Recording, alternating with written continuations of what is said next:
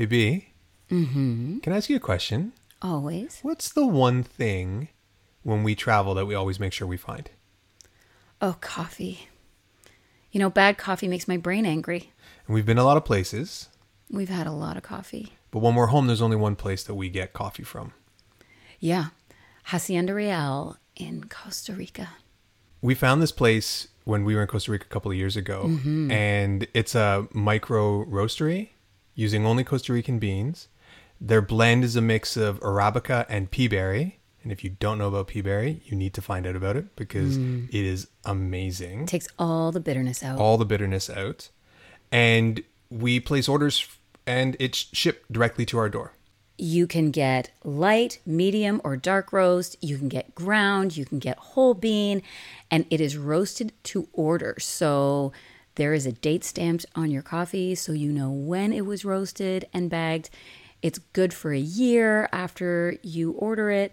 And it is the best coffee that we have ever had. So click the link in our show notes or go to goldenbean.net and use the offer code COFCHR20 for 10% off your order.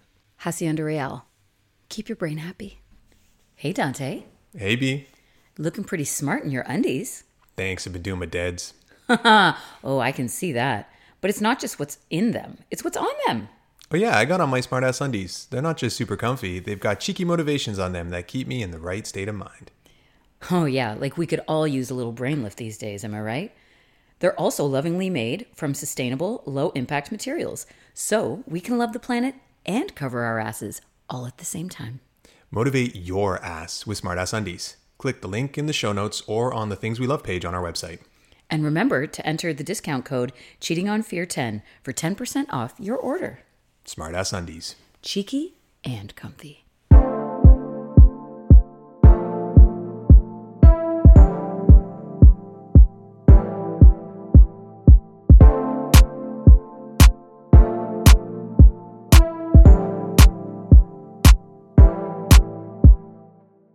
Hey everyone, this is Dante. And I'm Beatrice. And this is Cheating on Fear. Welcome back, everybody. Welcome back. We had a fun one today. Yes. Today we are speaking to Melissa Louise, Yes. pleasure advocate, sex educator, and your favorite title, Cockologist.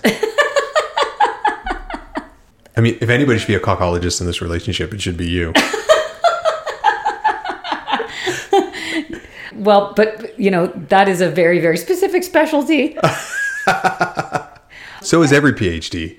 That is true. That's a good point. Yeah. So we talk this week about prioritizing pleasure in your life and how important that is. And it was such an interesting conversation. She has such an incredible energy. This woman. She really does. Yeah. And I think you guys are going to hear this in a couple of minutes, but pleasure isn't just sexual pleasure. There's so much more to that. And I think when you can change your mindset around that, then Life becomes a lot more enjoyable. Yeah. Absolutely. Yeah, there were some really eye-opening things in this episode that I'm really looking forward to sharing with everybody. So enjoy. Enjoy, everyone. And so we would like to welcome Melissa Louise, your pleasure advocate, to the show. Welcome to Cheating on Fear. Yeah, thank you so much. I'm actually really, really excited to be here. So thank you for having me. We're excited to have you here. So tell us a little bit about you and what you do and how you got here. So the first thing that comes to mind is I had a counselor that used to call me a rebel failure. And I think that's how I have run my whole life. I was thinking about this morning because also the post I wrote today, you know, today's post was around, you know, to be liked or to be sexual. So when I think about where I've come from and what I do in my life, it's been a constant pushing up on that edge for me of really not being happy with what was presented to me as a woman. So I was raised in Australia, came to South America when I was 17, always said I was going to come back. And I left Australia for the last time about 8 years ago with my son, who was 7. And, you know, just always on this journey of finding like how how do I want to be living life in a way that brings the most amount of pleasure? Now, pleasure to me is just the type of coffee I'm drinking, the clothes that I'm wearing, the fabrics I'm wearing, the bed that I'm laying in, the view that I'm looking at, the laughter that's happening. But like many of us, how we were raised, I was raised in the fact that that is vilified and that's not okay and that is frivolous. And to be delightfully happy is for others, is for people that are born into that. So as a hardworking farmer girl or family in a culture that's based in Australia, in the farming community, it was all around, as a woman, you get 10% of life. And if there's enough time, enough energy after farm work and after family, then you as a woman can be yourself and frivolously go off and find something for yourself. So my absolute push has always been, this doesn't fit right. So that's kind of the basis of where all the pleasure comes from. And I knew that if I was ever to have a child, I was never going to raise him in Australia, him or her in Australia, in the schooling system, in a culture that was really rapidly turning into this produce type culture. So that's kind of, that's where that whole rebel failure comes up. My counselor's like, oh my God. But one of the first women I ever worked with. But yeah, my life is in this constant pursuit of like, how do we bring pleasure into our life and resourcing of what turns us on? Because that is our vitality. How we live life and what we draw from life is around our turn on. If we're vital in life, the resonance of our vitality draws to us what we want.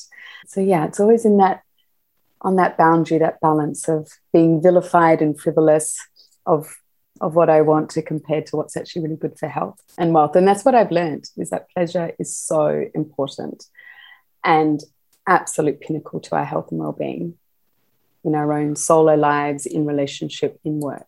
So you now work with people and help them bring more pleasure to their lives. And I think a lot of people, when they hear pleasure, they automatically think about sex. Yes, well, my label is I'm a sex coach, which I love. I used to be a vegan chef. Now I'm a sex coach. So the label is sex coaching. This sounds more fun. No offense, but oh, honey. And I used to work in the gold mining industry in Australia, as I was just like, I used to be so afraid of women. I was really, huge stories behind that. But I used to be afraid of men and afraid of women. And I just find working in the gold mining industry, I could put my hard hat on and my steel cap boots on and go underground and just be in my own world. But coming into being a sex coach, this label, for me, sex is life, life is sex. There's a really beautiful saying, sex is meditation. So meditation is sex in stillness. Sex is meditation in motion. Ooh. Yeah. And I think sex, how we rock up in bed is how we rock up in life. How we do sex, I've got quotation marks in my fingers right now. How we do sex. Air bunnies. Air bunnies. I've got my air bunnies on. How we do sex is how we do life, how we rock up, because it's all coming from the primal brain.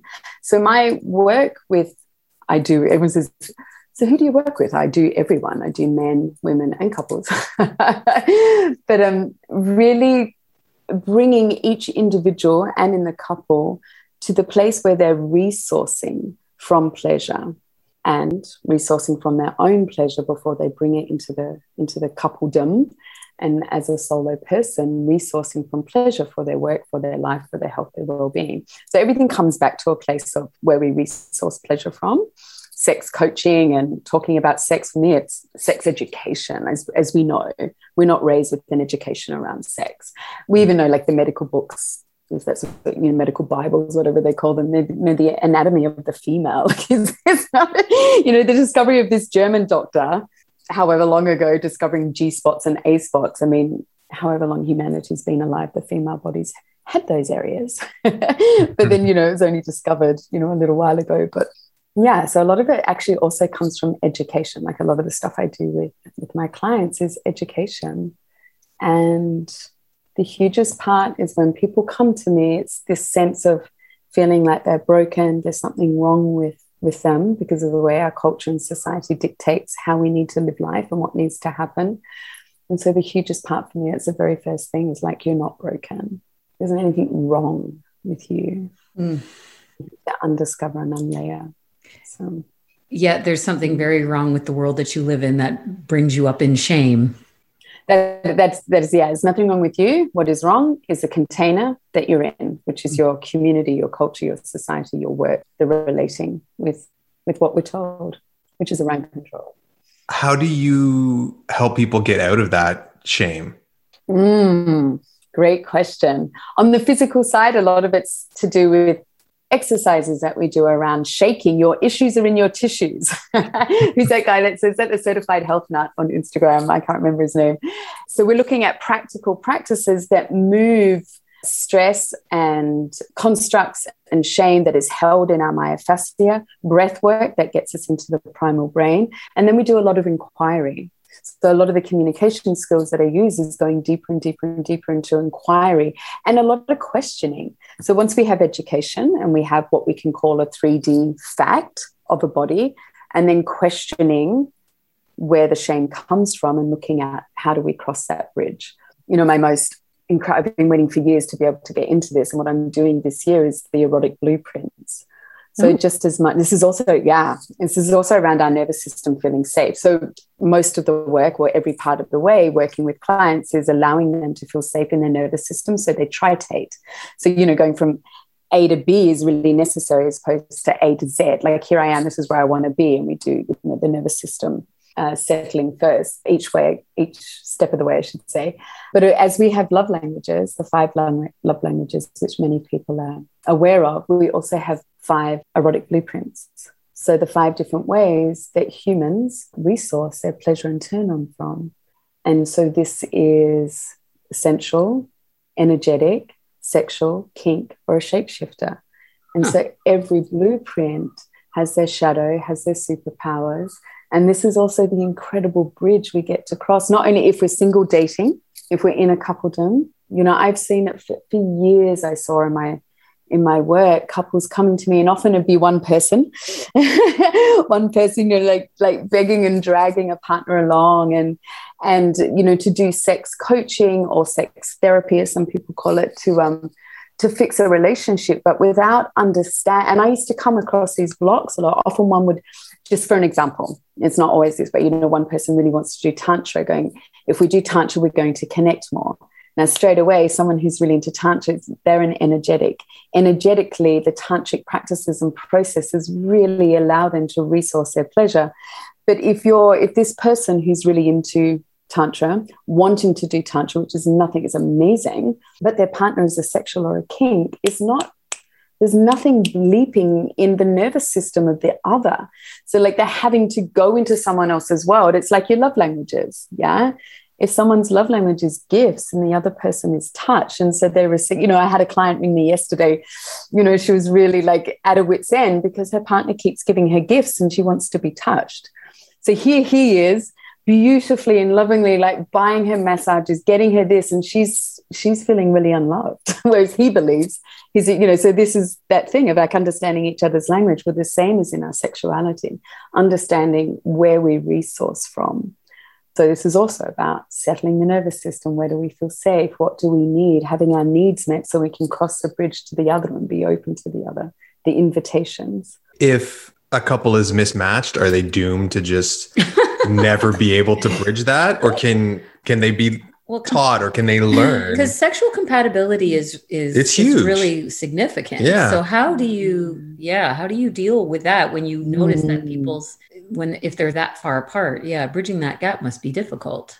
Well, it's interesting that the word comes up, mismatched. If someone's sexual and someone's energetic, that it's a mismatch, where it's learning the bridges to cross. To me, that's more. If you have, because obviously, oh my God, well, if I'm a sexual, my partner's not a sexual. I'm like, well, you've got one trajectory. If you both partners are sexual, you're straight on at the beginning. But it's kind of like one of my teachers talks about, you have a piano and you're playing chopsticks for 10 years. Every time you see a piano, you sit down and play song. Well, you've got this whole keyboard of, you know, to play with. And that's what our sexuality is. And that's what our eroticism is. So learning your beloved's sexual blueprint, having them learn yours, your world is opening, and then you lean in. And it's also, it depends too, how have you been raised? What messages have you been given? Where do you feel safe? Often when you first do the quiz, the results will represent where you have felt safe or how you have learnt to feel safe. Not always, especially when we're looking at results come up as kink, and they may never have been into kink because our culture and society shames kink as mentally unstable, yet it's been proven they're the most mentally stable sector of our society because they talk about boundaries and consent all the time. So, you know, it's like, it's where do we feel safe, or what are our desires, and where do our fantasies lay, or where does our nervous system really resource from for our turn on, and where can we explore into? So I don't see it as a mismatch, as, oh my God, the opportunity, the opportunity. And then, you know, and which is the same as, you know, a lot of weight is put onto our sexual compatibility, because we also too, we are closed off and we are contained in what sex is meant to look like, as opposed to if we have two people together or three people together, that all of these different sexual blueprints, then that capacity of expansion and excitement of where you get to learn and explore, which means you've got to basically get rid of Netflix. If you want to be doing lots of exploration, there's not much movie watching happening. So that's such a great point that you make, though. When you were talking before, I'm really latching on to you talking about feeling safe and how there are, just making that connection between, you can explore different things and do different things with your partner that aren't necessarily something that you would come up with yourself. But once you feel safe and can make those bridges, then you're right. Like that makes so much sense what you're saying, that when everyone feels safe and understood and accepted, then you can move forward into expanding what turns you on and what turns your partner on. And when you feel safe with yourself and that partner, then you don't know what you don't know until you try, right? So that's an amazing thing that you do for people, is to expand and allow them to explore and to establish that safety first. Then a lot of the limits just kind of go away, because once you feel safe, then you can do whatever, right? Whatever is going to go on. So.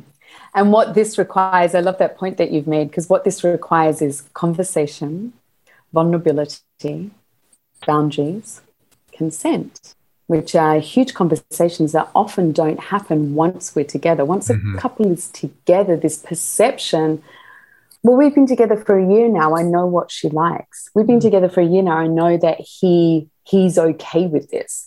So we are consistently working on assumptions. So my favorite question that I give my clients, and that I love using, and this is not just in sexuality, not just in the bedroom, is, and it comes from Alison Armstrong from the Queen's Code: what do you need from me so that I can give that to you? Or what do you need from me so you can give that to me? So when we're looking at safety, and I'm just going to make up an example. Say someone has a fantasy around, there's a foot fetish, and let's just go consensual, heterosexual. The guy has a foot fetish, and for his partner, she has never done anything like that. And he would ask her, what do you need from me so you can give that to me? And this is her opportunity. It's like, she's like, I really want you to spend half an hour. Like, I would feel okay, like, especially if she's worried about her feet smelling or being dirty. With us women, we don't have any filter for criticism. So it's like, oh my God. And it might be her, it might be like, would you spend half an hour to an hour giving my feet a bath, massaging me so I can just breathe into this, And once that's happened, and he's, what's his answer? Of course, would he be willing to do that? Of course, he's about to have a need met. It's like, of course he can give that need first. In this question, what do you need from me so you can give that to me? I use it with my son. It's like when I need him to take overdoing something, or I need him to go and get something, you know. And I mean, it's really cute, you know. What do you need from me to go and get this? He says, I need money. Okay, awesome. Here's the money. Do you know what I mean? It's like, you need money to get breakfast. Awesome. But it's all of those things, you know. And it also comes up, especially when we're looking at different dynamics between the masculine and the feminine, because all our brains are. It is true. We're from a different planet to each other, which is amazing. But, you know, often, you know, we might need reminders, or we might need a phone call, or we might need someone else we might need some research to be done. Like if someone's wanting to do some pretty strong kink play, you know, it could be the person who's never done anything like that, the partner that this is new to, will say, I would need us to revisit this in 6 months. And during that 6 months, could you please send me all of these different articles? Can you please send me, you know, I don't know, TED Talks on it? Could you send me a documentary on what you're trying to talk about? Could you send me articles on this? Because this is really full on for me, but I'm really open. Was it Dan Savage? And this is one thing that Dan Savage talks about. He's got a great talk on mind value. It's like good giving and game. No, that's what he talks about. It's like 3 things that heterosexuals get wrong around monogamy or something. But we talk about him a lot on this show. He comes up a lot on this show. Isn't he just, he's a superstar. He is. I would love to be. You know, when people talk about who would you have at a dinner table, Esther Perel, Alison Armstrong, Dan Savage, like, you know, and Sarah Rose, Sarah fucking Rose. Oh, sorry, am I allowed to swear? Oh, absolutely. Yeah, don't worry about it. Oh my God. There's a big caveat on this. No, you're okay. Don't worry about it. Awesome. I have worked in the gold mining industry. I was encourage it, actually. Oh, fucking great. Now it's going to come out. Oh, what was I saying? Your dinner table. Dan Savage, 3 people. Oh, about yes. Just get Dan laying on the dinner table. No, he can sit. I love people laying on my dinner table. Good giving and game, you know, as we were talking about, and when we were speaking about the nervous system, is to sex in a relationship is not a freaking perk. It's not the cherry on top. Sex is your good sex is your responsibility. If you want to be in a relationship, build a house, have 3 kids, get all of the cars and the jobs, and that's all you're willing to, that's the effort, and there's not going to be intimacy as the core. You know, I always say just put an advert in Craigslist, wanted, other, for house building, you know, surrogate children having, car purchasing, to be by my side at, you know, meetings and dinners that I need to look good and at work. And there's nothing wrong with that. If that's what you're able to give them, be really freaking honest at the beginning. And by the way, you know, when intimacy falls off, I'm not someone that's going to put any effort into that.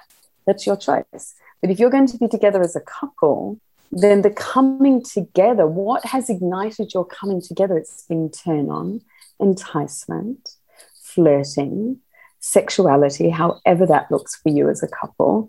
It is your responsibility to find the ways and the time, like scheduling in sex. Like you schedule in your freaking soccer game, you schedule in coffee with your aunt. If you're not scheduling sex with your partner, like what does your partner mean, as opposed to the the coffee with the long gone aunt that you're like, oh really, I have to go and do that, but you're not scheduling sex in. So this is what I love about Dan Savage's, you know, comment about you have to good giving and game to be good at sex, however that looks. Yeah, giving to your partner, willing to go within reason, willing to go to that edge of your partner to explore, and game to do so.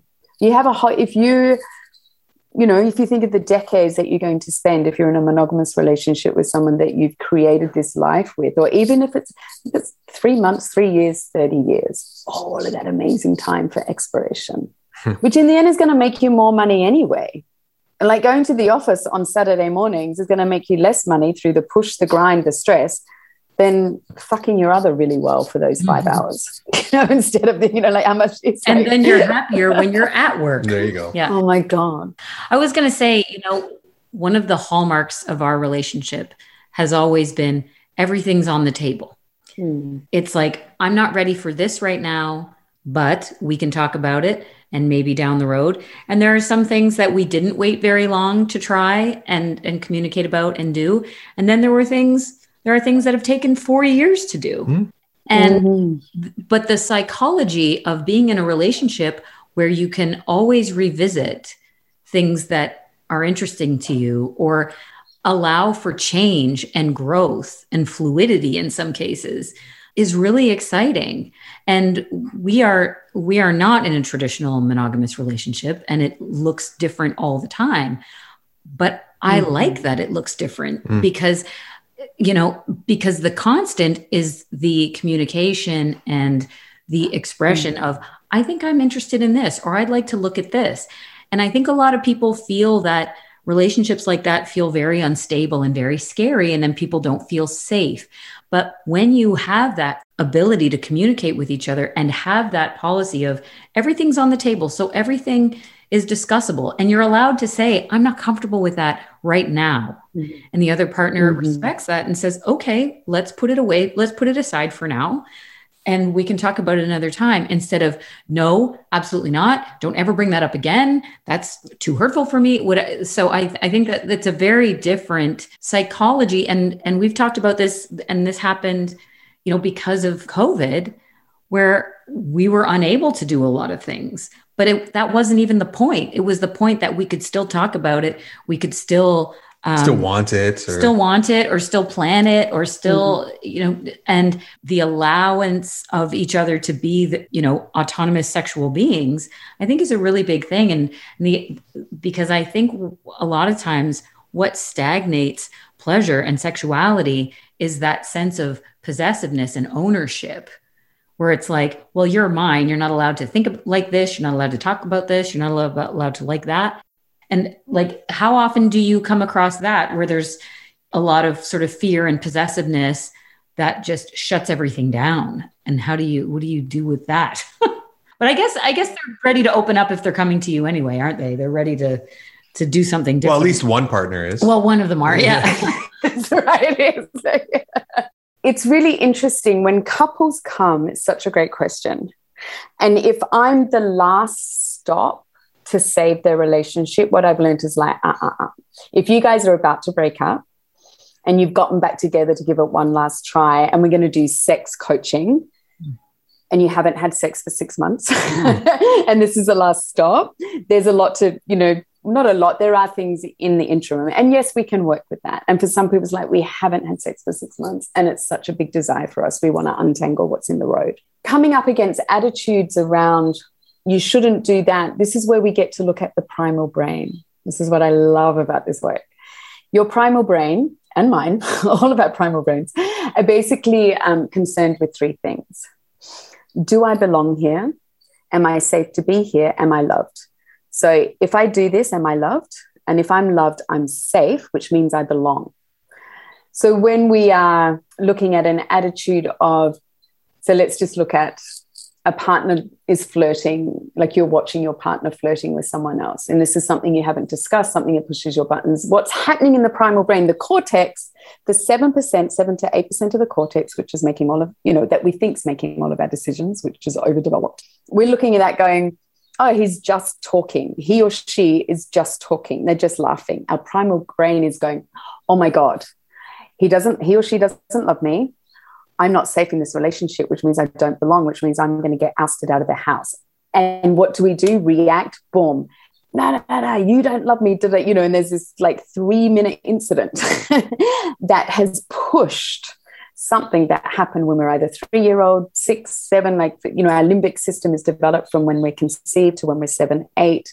All of the emotional context of life that we operate from is taking from there. Sleep training. I was just speaking to a client this morning around sleep training. 4 or 5-month-old baby is somehow how we see it in our culture now, is manipulating the parents.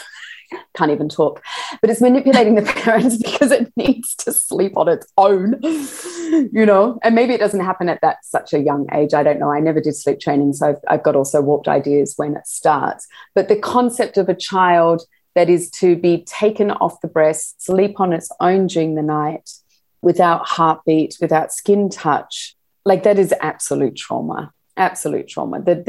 And so that goes into the nervous system. And I'm not vilifying parents that need to do that at all. I'm looking at then now we have an adult the time that the child gets dropped off to the, because this is where we're talking it when people say, oh, I have erectile dysfunction. I said, you have societal dysfunction. You're not broken. There's nothing What a relief. Yes, honey, you're not broken, and sweetheart, you don't have erectile dysfunction. They're my two favorite things. Babe, you're not broken. I'm really sorry to tell you, you're really fucking normal. They're like, what? I thought I was special. No. I mean, you are special, but you're not broken, and this is really normal. So then we're looking at a baby that has had to go through that for whatever reason, a child that, a young child where while the parents are fighting, it's left alone, whatever it internalizes, the embryonic fluid in the mother's belly. We are not raised in community anymore. Hand up, I'm a single mama. I mean, my son was born in a relationship, but the relationship was really rocky and we got pregnant. I was leaving and then I found out I'm pregnant. Which amazing. Phenomenal. I've had the most amazing life. Everything's in its place, yada, yada, yada. But if we think of the question, the nervous, like if we go into our body, if we're to do a body scan, where we're holding on. Generally, our pelvis is always like our perineum muscle, our anus is always like we're tight. We've got to cross the road, the traffic lights. Am I going to run across? Here comes a big bus. Oh my God, I've got to walk into the boss's room. I didn't do the emails. We're in contraction. Where am I, I hope I make the sales today. I've got to pay rent, da, da, da.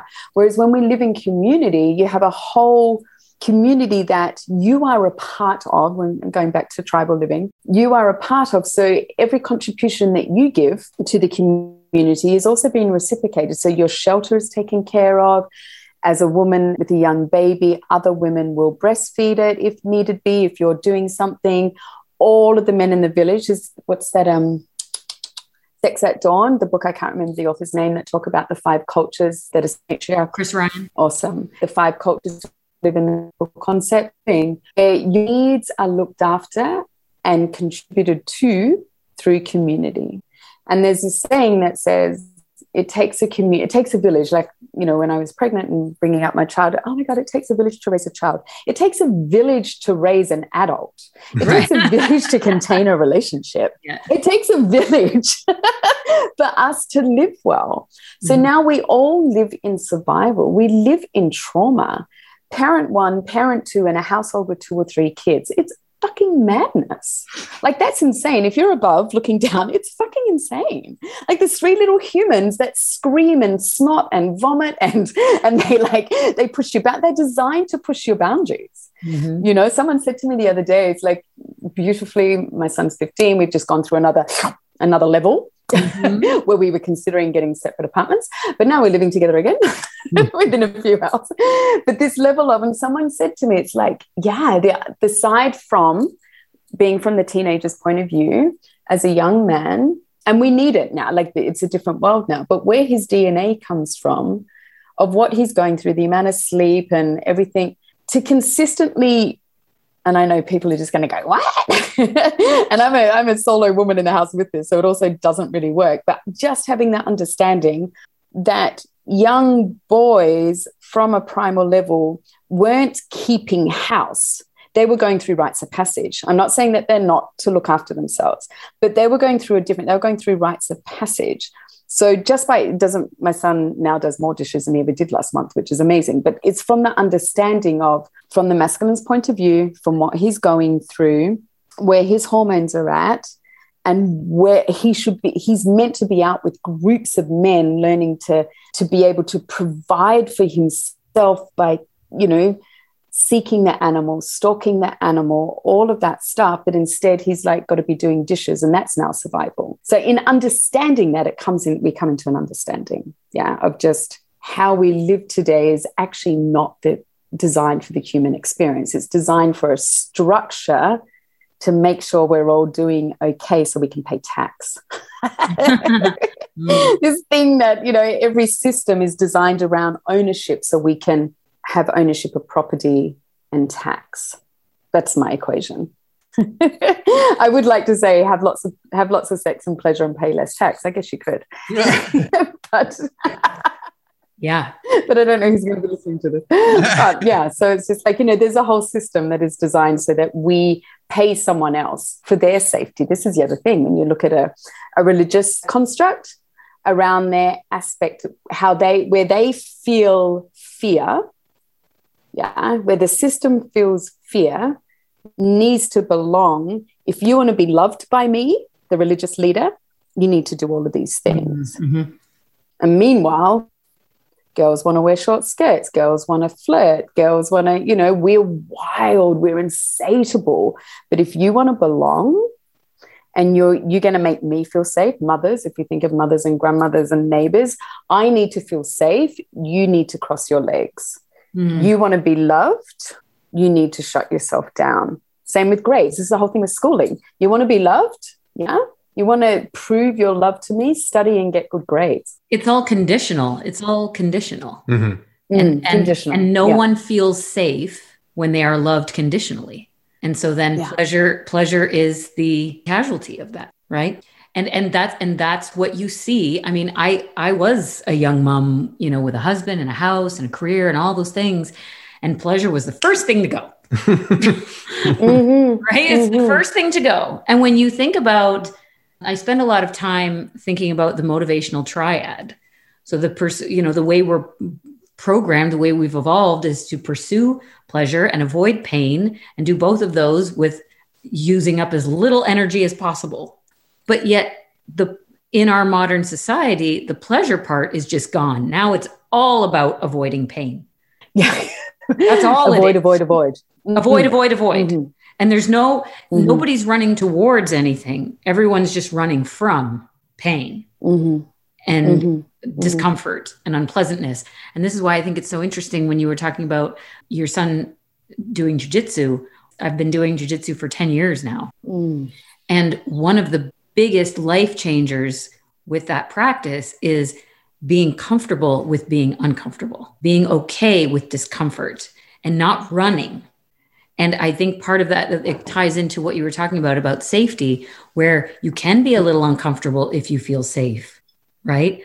But it's just I don't know what this modern society has done to us, where it's just eliminated pleasure from so many people's lives. It's just not a priority, or it's just the first thing to go when you're looking up, with those two adults or however many adults in a household looking after tiny little humans, and there's no pleasure going on in there, right? So I think it's the work that you're doing is so important, because pleasure is one of our core, you want to talk about primal brain, it's one of our primal main directives. And we're just snuffing it out. We're just ignoring it. And so I think this is such an important thing that you're doing for people, is to bring that back and get people to prioritize that in their lives again. And that's okay. It doesn't make you selfish. It doesn't make you a bad parent. It doesn't make you a bad person.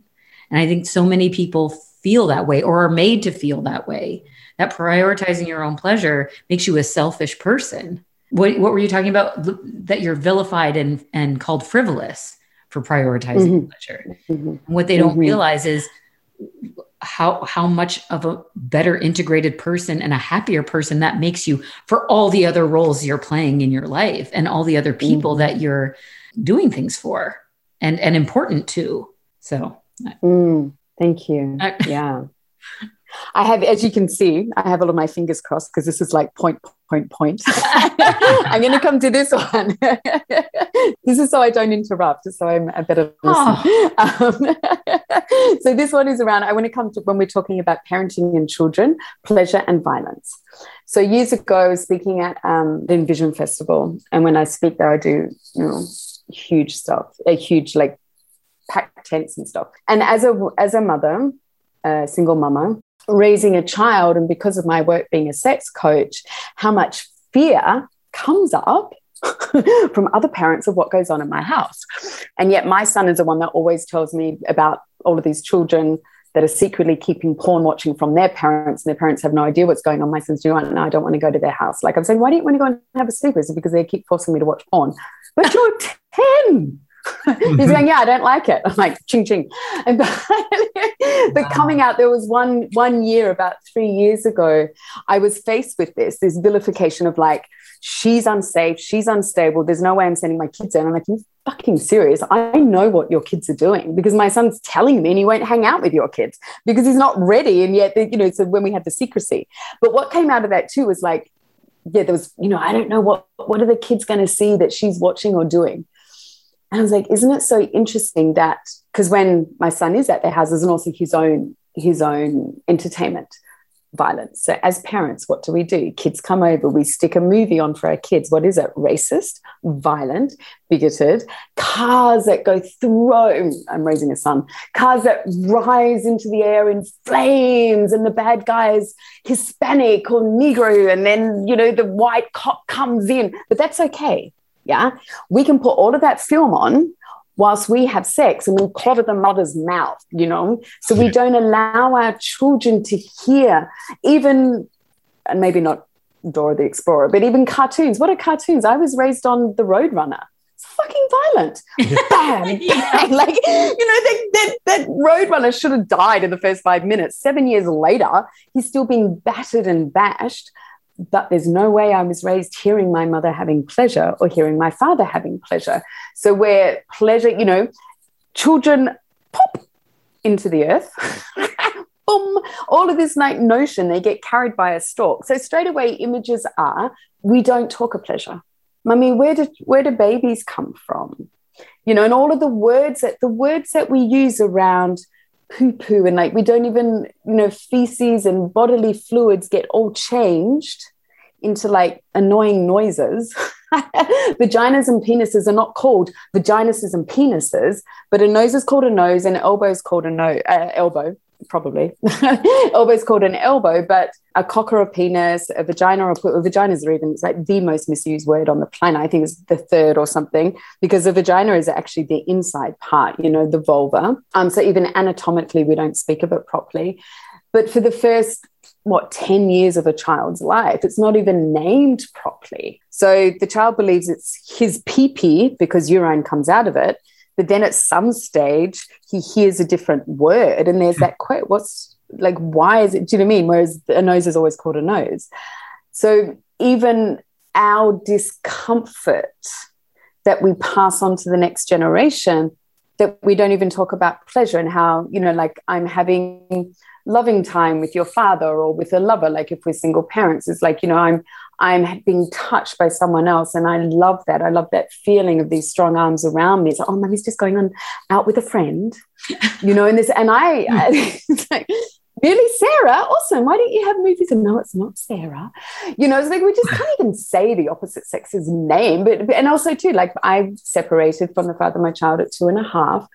And the messages I got around and things that was said to me was well, you don't, oh my God, you have to be careful. Don't introduce your child to this man if he's not going to stick around. So someone has worth in my life if they're going to stick around for 20 years. But this person who makes me fucking laugh, who's going to take my son fishing, he doesn't have worth because it might just be 1 month. And so then we're also teaching children, you can only have a relationship if it's long-term. But then we tell our children, make sure you have lots of relationships. But don't let we're not going to show them that we have lots of relationships, but we tell them to have lots of relationships while they're in their early 20s before they settle down. So it's just all of these mixed messages that we take on as a norm. So when you're walking in the streets, and then when it's I need a pleasure break, people are what? It's well, just do it. Just get that job done. Just get those, just push. And I would love to talk further into how the feminine body works on cortisol and pleasure and how the masculine body works, because this is also what we have as in our patriarchal society, is that we are all being forced, and even men, to be really strongly in our masculine energy always. So for the feminine, as women, we call it the feminist movement, fuck, I am here because of it. I've raised my child as a solo mama. I've traveled around the world, and I'm a sex coach because of the feminist movement. Yet what the feminist movement asked of us was that we rise in our masculine energy, which is the secondary energy if you're in a female body, to compete, to be alongside and to produce in our secondary energy. So it doesn't actually acknowledge, celebrate, and allow for the female body person to be in the world in their feminine energy if they want to compete and be accepted. So we are demanding that everyone runs on one track. The female body has, and this, I learned all of this from Kristen Sweeting Morelli, who, I finally got the guts to do all of this work when I first started studying with her. The female body produces 1/15th, 1/30th amount of testosterone than the male body. Now, your drive comes from testosterone. Your ability to continually produce is from the testosterone hormone. Yeah. So once the female body has used up that 1/15th to 1/30th of testosterone, we automatically go into cortisol. So now the body produces cortisol to produce drive. What's at the basis of all of our disease? Stress. Mm-hmm. What produces stress? Cortisol. So then also too, we have like fucking women that are wigged out. I was watching a video the other day, Kim Minami's, what does she call it? I can't remember. But, basically her message too is like the world is full of underfucked women. Road rage, underfucked woman. Nagging. Her account is all about the well-fucked woman. Oh, nice. Mm-hmm. Yeah. Mm-hmm. Yes. So it's like, when a woman is well fucked, she's not nagging as much. Like she has this, I've done some courses and there's one thing, is like, where she speaks about if the man comes home and he says to his woman, honey, there's obviously something wrong. She's a bit edgy and stuff. And John Wineland brings it in a different arena, really beautiful arena, but how Kim describes it is like, so he comes home, she's all like, and he says to her, what's wrong? And she goes, nothing. With what is wrong? She's underfucked. So it's like picking her up, holding her against the wall so that her energy drops. Like when we're looking at the feminine masculine polarity, like we need to have our energy drop back into the feminine. And what we need is for the masculine energy to rise so that we fall into polarity. And this happens in so many different ways. It can happen over 5 minutes. It can happen over 4 hours. But basically, we live in a culture where the women are really underfucked and where the men are also losing all of their energy. They're not empowered in their cock energy. I'm also known as the cockologist. It's my favorite title. By the way, we're halfway through. I am the cockologist, but cockology is my thing. And how do the parents respond to that? It's like we're going to send our kids over to have no play at the cockologist's house. Oh yeah, no play dates. There was no play dates. We had a great time, which meant there was no like silly arguments. There was no pornography being pushed onto me. No, my kid did have play dates, which meant he had play dates with really well-rounded kids, I have to say, from people so young. But this is all everyone's fear, that's not a judgment on anything. But it was just this, it always intrigues me because we're getting onto this thing of vilifying pleasure. The intriguement of, and also we were living in Costa Rica for 5 years. So going into that culture, it's a bit different here in Mexico. I find a lot more open and I feel it easier to maneuver around my living space. But in Costa Rica, it was a little bit dodgy. I was the witch. And meanwhile, incest and sexual abuse, horrendously high. It's horrendously high in the world at large, a lot higher than the statistics state it is. But, the statistics always say around 33%, but it's up 75% because most women, nor men, the statistics for men are a lot higher than is actually allocated for because no one reports it. Right. They won't come forward. And even if you do report it, even if they do go and report it, it's actually a lot is dismissed. Mm. So 1/3 basically reports. So we have a whole, construct that is equated to 1/3 of the population's truth as opposed to 100% of the truth. So yeah, I was just getting back to that thing of like the vilification of pleasure and sex and openness and education when what's actually happening underneath and behind doors is really horrifying. Stranger danger. Can we just talk about that for a second? I'm going to get on a little soapbox in a moment. But, this whole thing around stranger danger equates to 7% of incidents. 7 to 8%, over 90% of incidents are by the norm. But we had, I know it was in Australia. I'm pretty sure it was in Canada as well, in the United States, but they spent millions on campaigns to divert everyone to this thing, let's just like, everything's fine in the house. We're not going to look at our culture and society. We're not going to look how we make everyone work so hard. We're not going to look at how we've separated communities. We're going to put it onto this, stranger that's going to walk past that's suddenly going to grab you. Like it's just this how the whole world is afraid of the person walking behind their back or going past the schoolyard. There's always a function to the moral panic, and it's usually distraction from what's actually happening, right? And we're seeing that now. I mean, I was one of those kids in the 70s and 80s who was terrified of being snatched off the street. And I think the numbers are even lower in Canada. I think it's like 1% of abductions are strangers. The rest of them are, the mass majority are non-custodial parents. Yeah.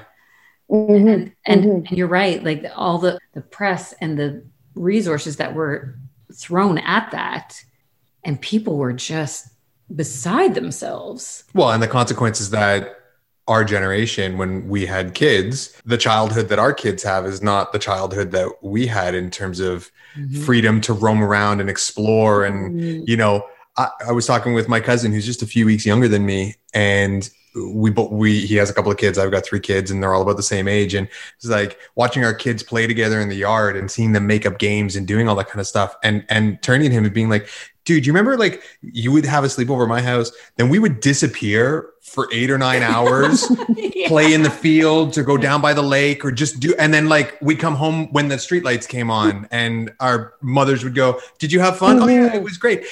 Could you imagine doing that now if your kid disappeared for 8 hours? And the problem is, and this goes to that stranger danger, is it's not, even if you're okay with it, you're worried that some neighbor is going to see your 6-year-old walking alone on their way to the park and call the police. Like there's a lost child wandering around and you're going to lose custody of your kids because you're a bad parent. Meanwhile, like we bubble wrap. God, yes. Yeah. We bubble wrap them and then are surprised why nobody has any resilience to any kind of stress in their life when they're just used to everything being sheltered or shielded. And like sanitized. Yeah. You had other crossed. Yeah, the neighbor and this. Oh yes, I did have other crossed fingers. Okay, sorry. But I just wanted to saying what you were saying is like the neighbor that is able to have an opinion and call the police, but we won't have dinner with them on Sundays because we don't know them. Yeah, right. It's like, but they'll call the police on us if they don't like the fact that our 6-year-old has done grocery shopping. What were the other things? Oh my God, because I uncrossed them. It'll come again. Okay, well, I've got a question then. Oh, you have a question? Yeah. You can't just drop cockologist and then not tell me about your qualifications or how does one become a cockologist. Or I'm not going back to school for you. I'm already be so. Oh, honey, you could come to my school. Yes, please. How do I become a cockologist? I say who came up with the name because this is a very, very public arena. But I was cooking pancakes one time in my kitchen in Costa Rica, and someone came into the house and said, you know what, I think you should call yourself the cockologist. And the reason being is, as I mentioned, when I was a lot younger, I was really intimidated by women. So when I started this work, yes, I was doing my own work, but I was really I was raised as a boy. I was really comfortable around men. So this is also coming back to, I'm one of those statistics that didn't ever talk about it until I was in my 20s around sexual abuse. So I couldn't trust women, because this is another thing when we look at religious in our society and the vilification of how the female body is criminalized, is that when something happens to a young child, it is somehow their fault, especially in my experience with religion and community and stuff. If a girl, no matter how young she is, especially she's around 8, 9, 11, 12, something happens to her, if it had something to do with her, as opposed to the adult that's not responsible. So for me, I didn't trust women. So when I couldn't trust them, it's like they didn't have my back.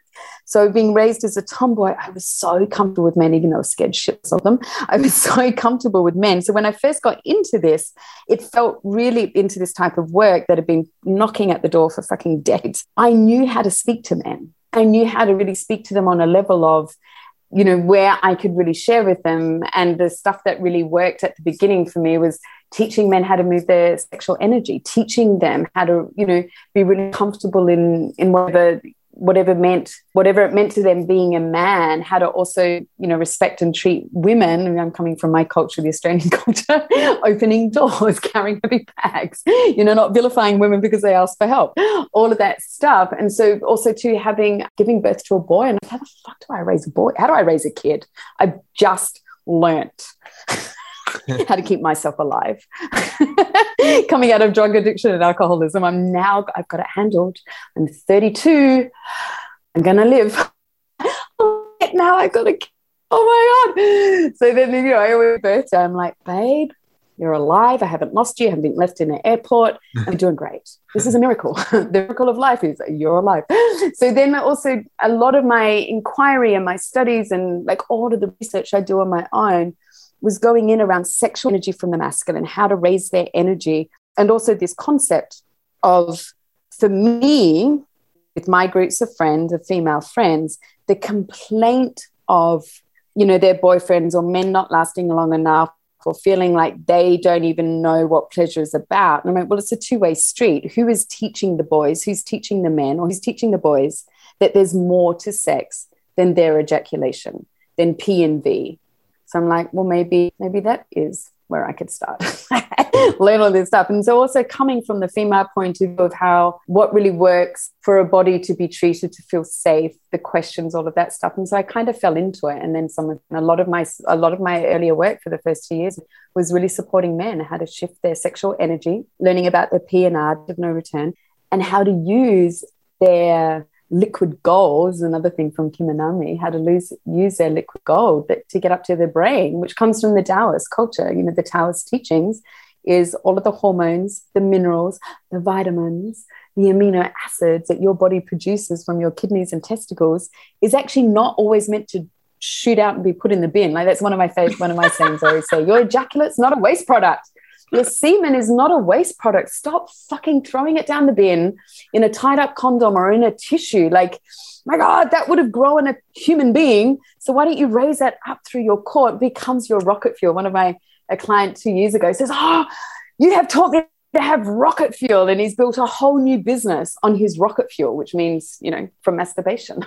He's masturbated into reality, a whole new business. Ching, ching.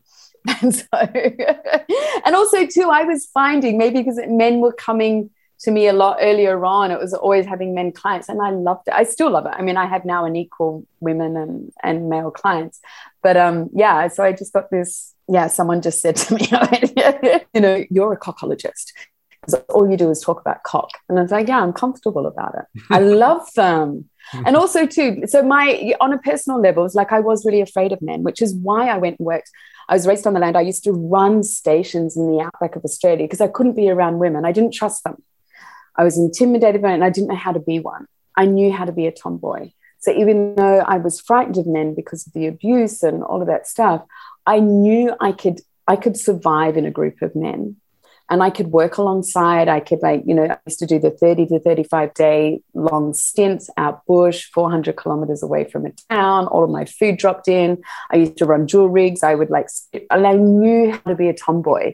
I knew how to do all of that work. And I learned how to be in my masculinity and keep on proving myself because that's where I felt safe. That was what I was able to do. To be in a city and be amongst women, oh my God, I didn't know how to do all of that. I went from being really afraid of men and having to keep with them to fucking loving the shit out of you guys. You guys are glorious. I used to think it'd be great if I never had to see men again. It's like, oh my God, great. I don't have to deal with my stuff. So coming from absolute terror to absolute adoration is how I became a cockologist. And now I teach men how to love and adore their cocks and name them and use them and build their businesses from them. And then if you want a relationship, we talk about that as well. But, really supporting men to have such a fucking great relationship with their own cock. Because if we look at our society, it's not. What was that? Sorry, I just said that sounds like a perfect line of work for Dante. Sorry, I didn't mean to interrupt you. No, that's so okay. I just had a giggle. I'm writing a book at the moment. All of my adoration towards men. It's going to take about 3 years, I think. I came to him and said, Melissa, just give yourself 3 years. But I have an artist who I absolutely adore, and he does these pop art paintings of men's cock. So it's just this cock. It's this glorious, bright, technicolored cock. So before Christmas, my lovers at the time, I got photos of their cocks, which, you know, they gave up very willingly. It wasn't a hard job to ask for. And I sent them off to the artist. So I gave my lovers these business cards. So the front of the business card is a glorious cock, and on the back is their name and phone number. Like, babe, go for it. This will take out a lot of conversation. You just hand it to her or him. They get to see the product and they get to say yay or nay. It's absolutely awesome. Less words. Less words for the masculine is better. Here you go, love. Ring me if you're up for it. And then that brings date prep to a whole new level, because she's going to be expecting that multicolored dick when things get real, you know? Yeah. Show me your true colors. That's right. Yeah, exactly. That's so cool. Yeah. Yeah. I love that. And I love that you can give a gift like that. That's so it's lighthearted but thoughtful at the same time, and just expresses that adoration that you were just talking about. I think a lot of times people are just way too fucking serious about shit. They just need to relax a little bit. Was there another crossed finger? Because if not, then I have something to ask. Unfortunately, I uncrossed because, as you can see, which the listeners can't, but I talk with my hands. You know, I build shit when I'm talking. Very expressive. It's a good thing.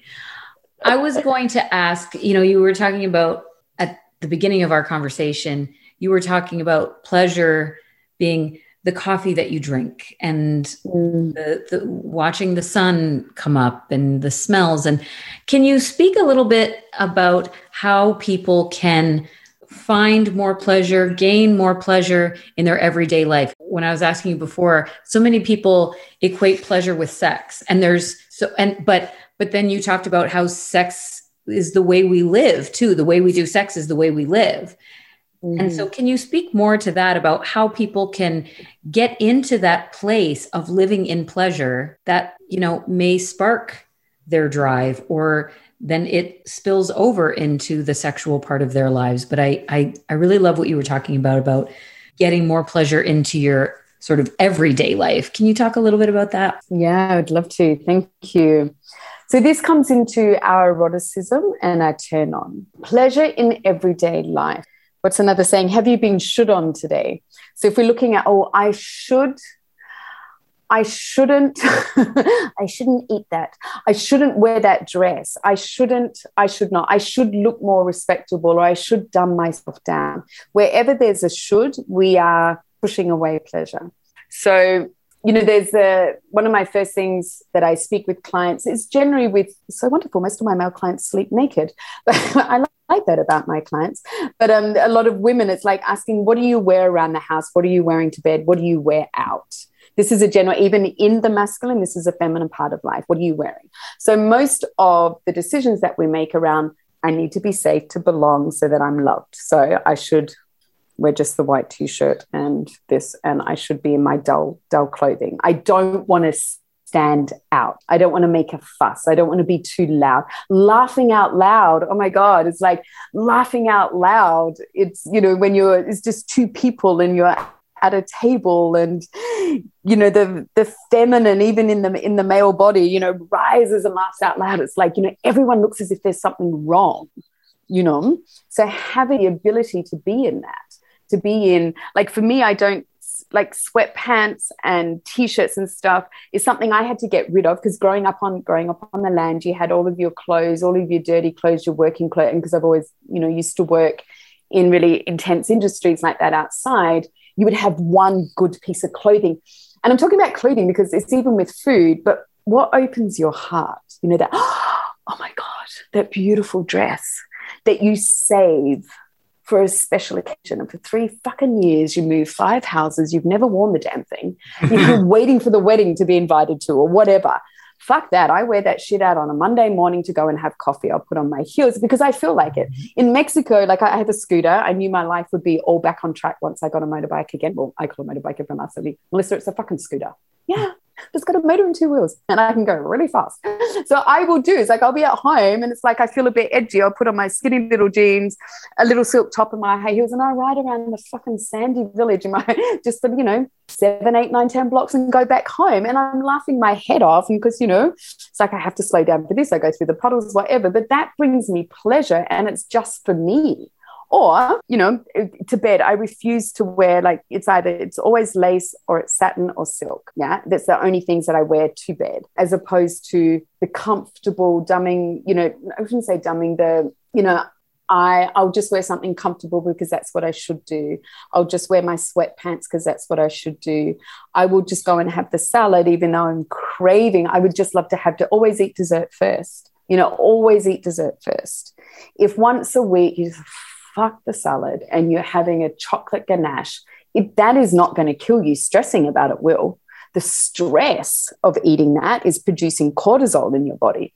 Let's get to a bit of scientific stuff. What is the most quickest, easiest, and simplest and most effective way to shift cortisol out of the body? So if we're looking at the feminine body, and this happens in the masculine body as well, once your testosterone is used up, we're producing cortisol. In the feminine body, it happens really quickly. So you've got cortisol being produced in your body. What is the quickest way to shift cortisol out of the body? It's pleasure, because pleasure is dopamine and oxytocin. The first hormone is dopamine.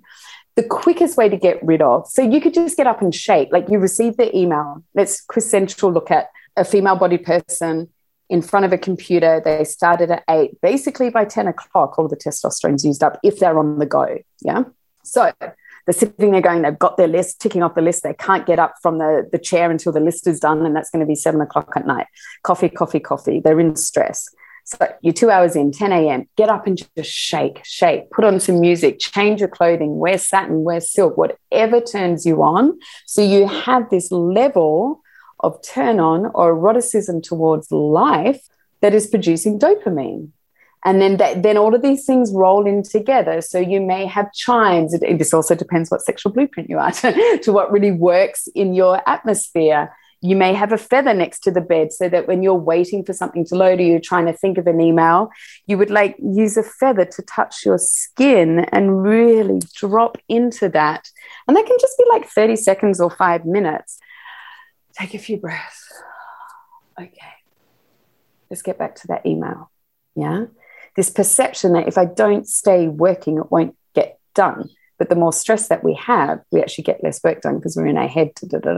So using pleasure in our world consistently. What are your pleasure breaks? Looking at a diary and we're going, I need to have this meeting, then I'm going to go to the gym at 5 p.m.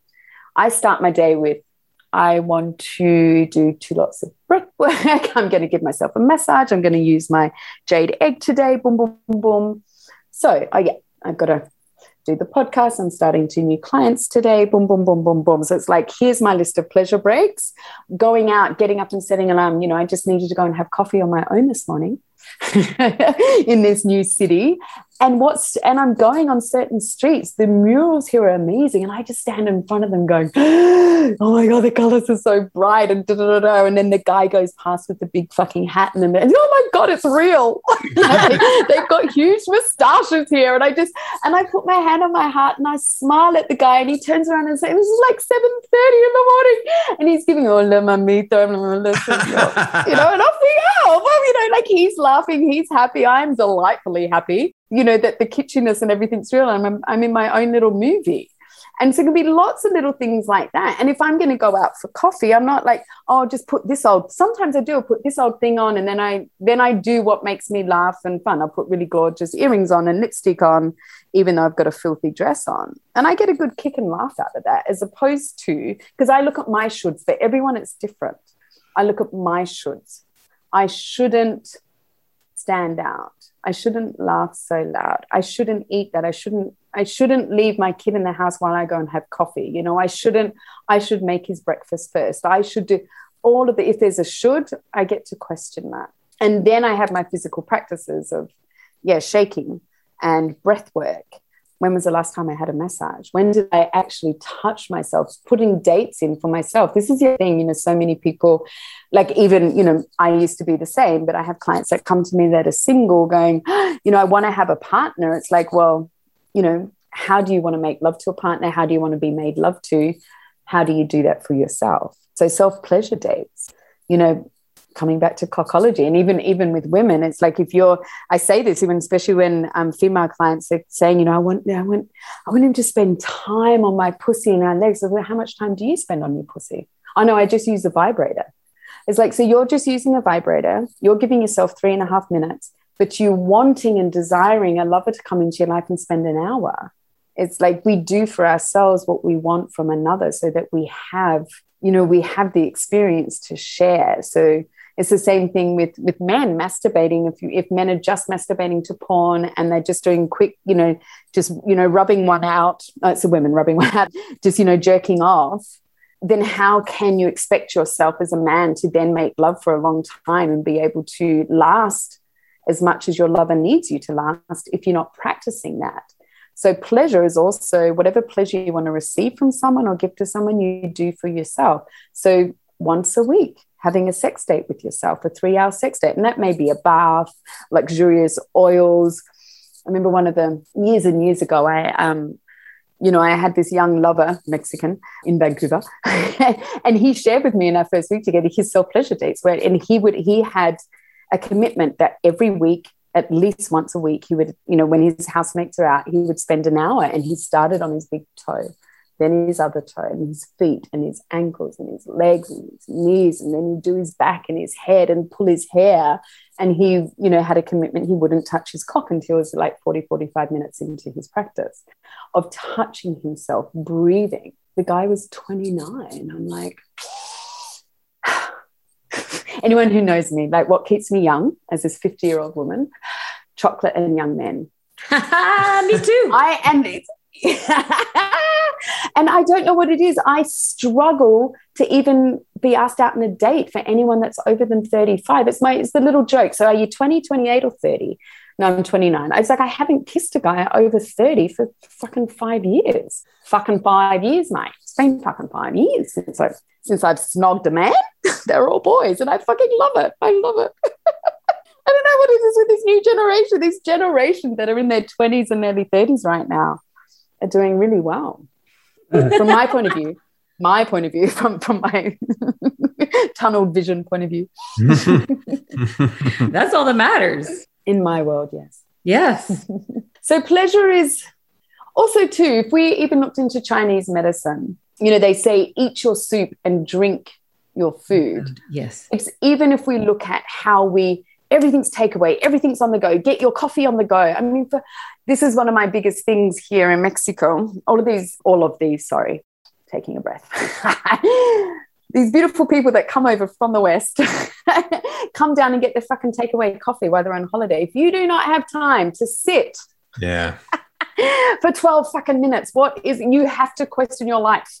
And number one, you're making rubbish on these towns that don't have rubbish systems to equate to it. So if you don't have time to sit and have coffee, what the fuck is wrong with our lives? Like, seriously, if you do not have 10 minutes or 15 minutes in the morning to drink your coffee, and you have to drink it with earphones on it. I don't know if they're doing this, and I'm sure they are, but, you know, everyone's jammed in on on trains and everything. You know, this is when I lived in Vancouver. It's like the amount of people that are sardined together, no one's looking at each other, and everyone's huffing and puffing about their neighbor who's touching them or does something that they don't like.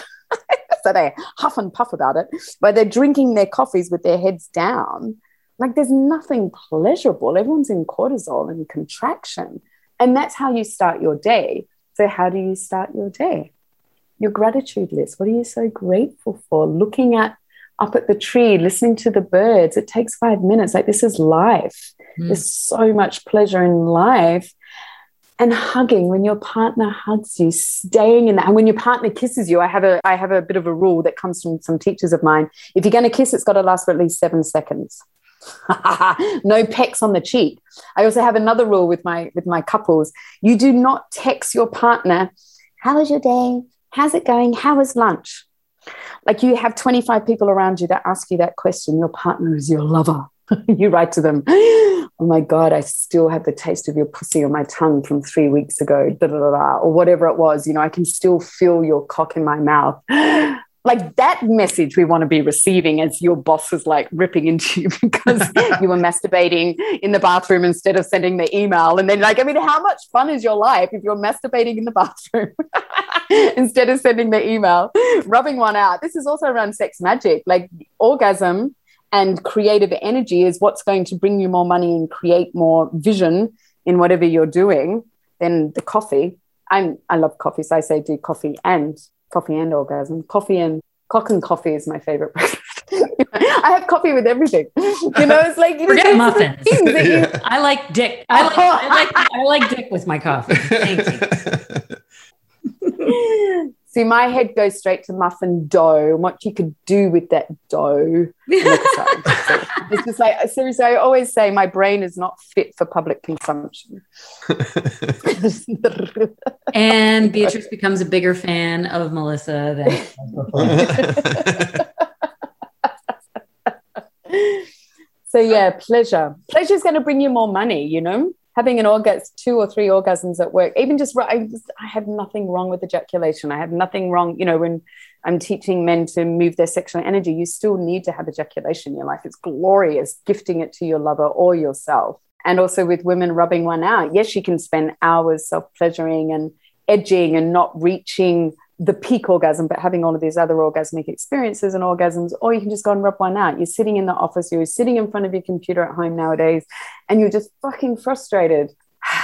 Shake, go and have a quick orgasm, come back.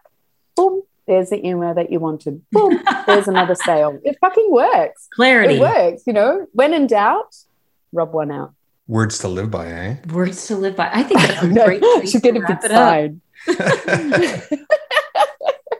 I think that's a wonderful place to. This is where we end. This is where we come full circle. Come. When in doubt. When in doubt, rub one out. Rub one out. Yeah. And then send the email. Yeah. Without yet. Melissa, where can people get a hold of you? I am on Instagram, and through Instagram, you become part of my email list. Which is really important because I do get lots of threats and I have been hacked and taken down. And I keep using sex magic to come back. So Instagram is The Pleasure Studio and Melissa Louise. And The Pleasure Studio all together, because there is another one with a dot in between. So it's The Pleasure Studio, the 3 words together. And yeah. We will put the link in the show notes as well so that people can find it. Yeah, awesome. Yeah, and my website is melissalouise.world. And come to Mexico. If anyone wants to come and do private retreats, I have people come down that want a holiday and they want to talk about sex a lot. Ha, ha, ha. Why do it over 3 months on one-on-one coaching when you can come to Mexico and have tacos and talk about sex? Yep. You know, it's always a good thing. We've been looking for something to do over Christmas. Yeah, that's true. Replace Santa with the cockologist. I think that's a great. I've been looking to replace Great Santa trade-off. for a while. So yeah, that's an easy sell for me. Bam.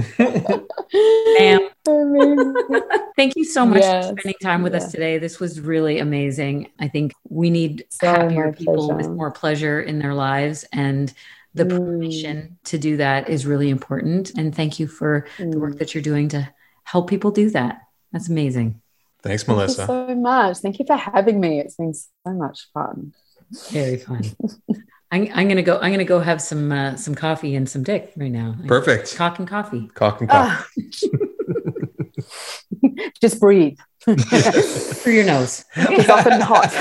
Well, it depends whether it's iced coffee or a latte or an espresso. But you know, flip it around. Do both. Boom, boom. Okay, so that was amazing. Yeah, that was fun. It was really fun. Are you going to start your next degree in cockology? No, I think I'm good, but I will admire from the sidelines. Maybe it's time to plan a trip to Mexico. I mean, when was that not a plan? Oh, well, I mean, we've talked about we've talked about Cuba, we've talked about but I think we should end up in Mexico. I think that should be how we ring in 2022. Come for the jiu-jitsu. Stay for the cockology. Stay for the sex retreat. That sounds fun. Perfect. Game. Let's do it. All right. Thanks for listening, everybody. Thanks. See you next time. Bye.